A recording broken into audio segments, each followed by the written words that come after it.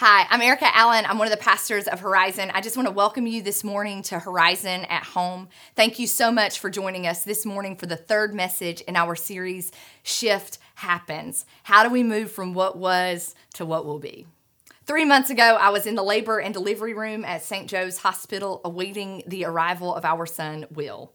Chris had snuggled into the corner in a recliner and turned on the Sunday morning news.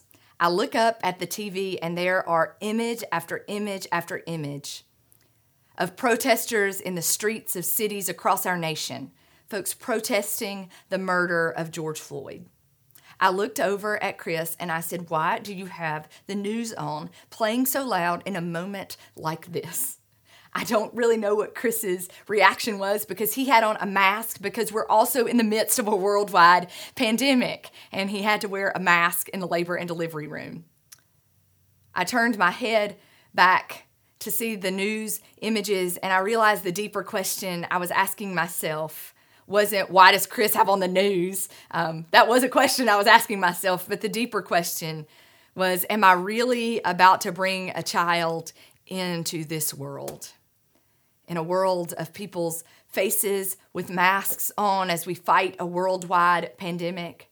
In the midst of a world crying out for justice in the streets, am I really about to bring a child into this world?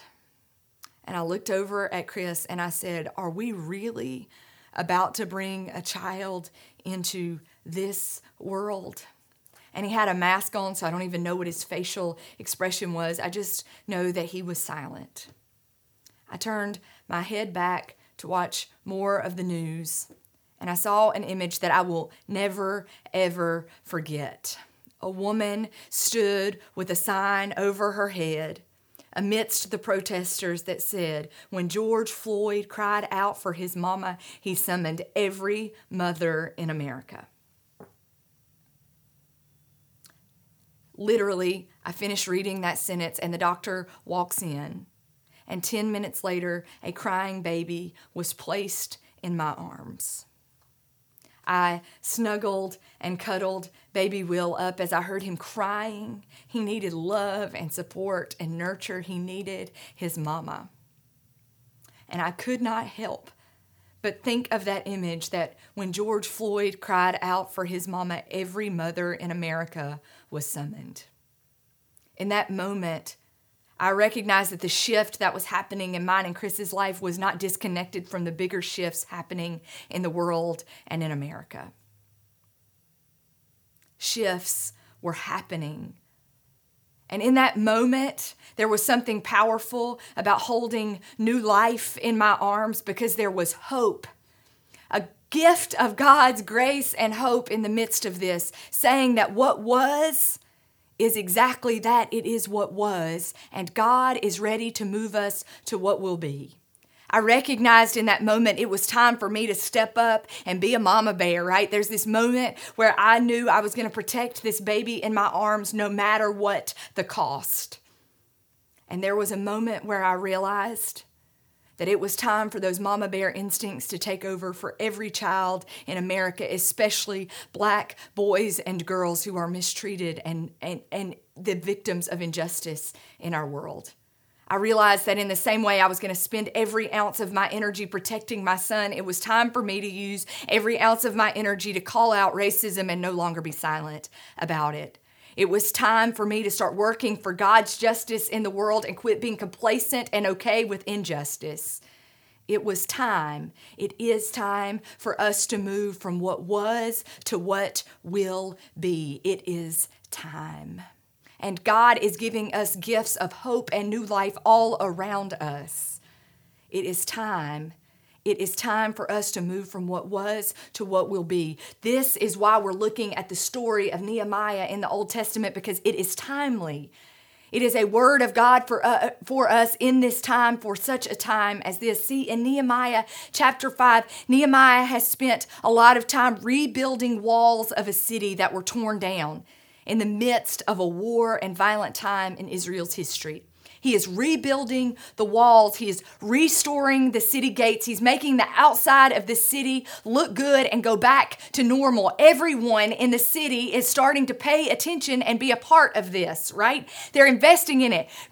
Families and people and groups of people have all joined and decided to be a part of rebuilding and restoring these city walls and city gates. Nehemiah has people fired up about restoring the city and getting things back to normal so Israel can go about continuing to be the people of God. And then something happens. Another shift happens.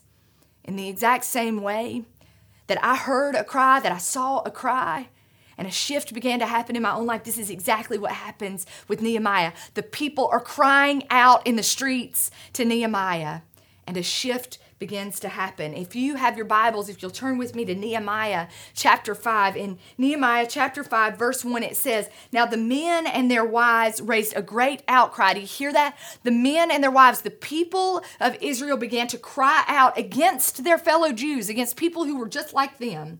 And they said this, "We and our sons and daughters are numerous. There are many of us. There are a lot of us. And in order for us to eat and stay alive, we must get grain." They were crying out, "Nehemiah, we are hungry. You're spending all your time restoring the city gates, making it look good on the outside. And we are hungry. We are hungry and we must get grain." Others were saying, "We are mortgaging our fields, our vineyards, and our homes to get grain during the famine." Nehemiah, right? Nehemiah, we can't get ahead. You're spending all your time and getting all these people invested in restoring the city walls, and we cannot get ahead. And still others said, "We have had to borrow money to pay the king's tax on our fields and our vineyards, although we are of the same flesh and blood as our fellow Jews, and though our children are as good as theirs, even though our kids are just alike, we have to subject our sons and our daughters to slavery. Some of our daughters have already been enslaved, but we are powerless, Nehemiah, because our fields and our vineyards do not belong to us. They belong to others." The people cried out to Nehemiah, and Nehemiah listened. God wanted to use Nehemiah for restoring the city, to move the city from where it was to what will be. So he gave him a plan. He gave him a dream to restore the city walls and the city gates. And in the midst of that shift, God said, "Listen to the cries of the people. Listen to the people." Because things on the inside of the city also need to shift. Folks, we are in the midst of big worldwide shifts right now.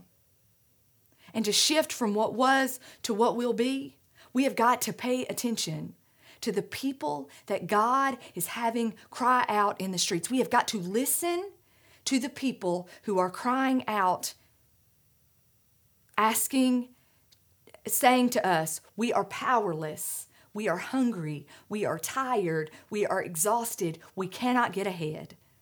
God asked Nehemiah to listen, to not just get all caught up on restoring the city gates, getting everything back to normal, but to be a part of the shift that was going to take place in the city, to move it from what was to what it would be. God said, "Listen to the people." There are lots of things going on, Nehemiah. There are lots of people you can listen to, but I want you to listen to the cries of the people.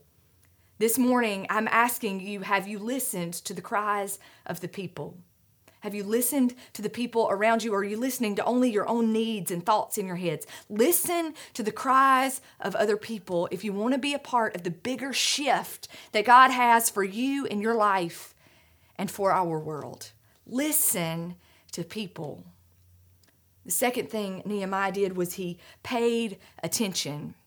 He paid attention not just to what the people were saying, but in verse 6 it says, "When I heard their outcry and these charges, I was angry." He paid attention to what he was feeling inside, because God speaks to us in lots of ways. And in the midst of shifts, God is always talking to us. We believe that, right? So listen to the people, but pay attention to what it is God is saying to you as well. God, it doesn't always come out in the clouds and give a good, clear vision for what's happening. Sometimes God speaks to you through your anger, through your frustration, through your pain. through your anxiety, through your worry. Sometimes God is speaking to you there. Pay attention. Nehemiah paid attention. He paid attention to his anger and he knew something wasn't right. Listen to the people around you to be a part of the big shift that God has for us to move from what was to what will be, and pay attention. Pay attention to all the ways that God is speaking. In the midst of a world where there is tons of noise, pay attention. Listen closely and carefully for what it is that God is asking for you to do and pay attention to. Pay attention and listen so that you can be a part of the bigger shift. And after Nehemiah was angry, he pondered the thoughts in his mind, and then he went and confronted the nobles and officials. He told them, "You're charging your own people interest." He goes on to tell them, what you're doing is hurting people, right? And then in verse 9, he says, what you are doing is not right. Nehemiah didn't just listen and pay attention. The third thing that Nehemiah did so that God could use him as part of a bigger shift in his world, Nehemiah acted. He did something about it. He shifted from what was to what will be because he paid attention and he listened. And then he began to act. He confronted the officials. He confronted the people who were doing this. And he said, what you're doing isn't right. God wants to use you for big shifts. God wants to move us from what was to what will be. But injustice, brokenness in our world always comes because we don't pay enough attention to what's happening inside. And in our human nature, we rush to restore and fix the things on the outside. We rush to make things go back to normal on the outside. This morning, even as you listen, you pay attention, and you act, I invite you to think about what it is going on inside of you.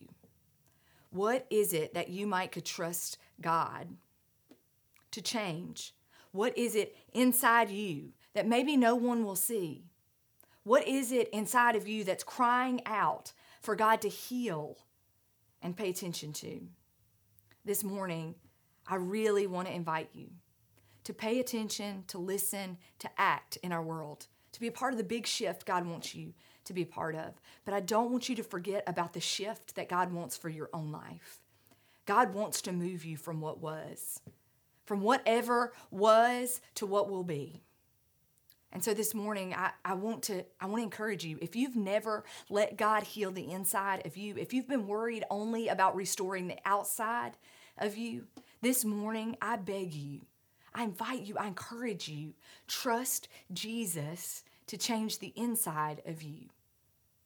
Because the biggest shifts, the most powerful and transformational shifts happen when we let God fix the inside and restore the outside. Will you trust the insides that maybe no one even will see? Will you trust the inside healing and transformation to Jesus? Because that's what Nehemiah's story really invites us into.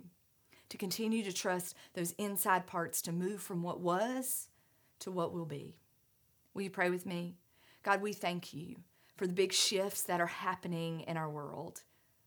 We know, God, that you haven't caused COVID-19 or been the author of the things that we've seen in terms of racism in our country, God. But we know that you want to move us from what was to what will be, to a place of abundant life and good life.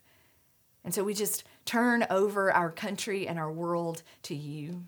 And God, we also turn over our own lives that are broken, the lives that we've spent a lot of time restoring the outside. God, we ask you to fix the inside of us, even as you use us for the big shifts that are happening in the world. We love you, and we thank you for loving us. We give you our lives, God. Amen.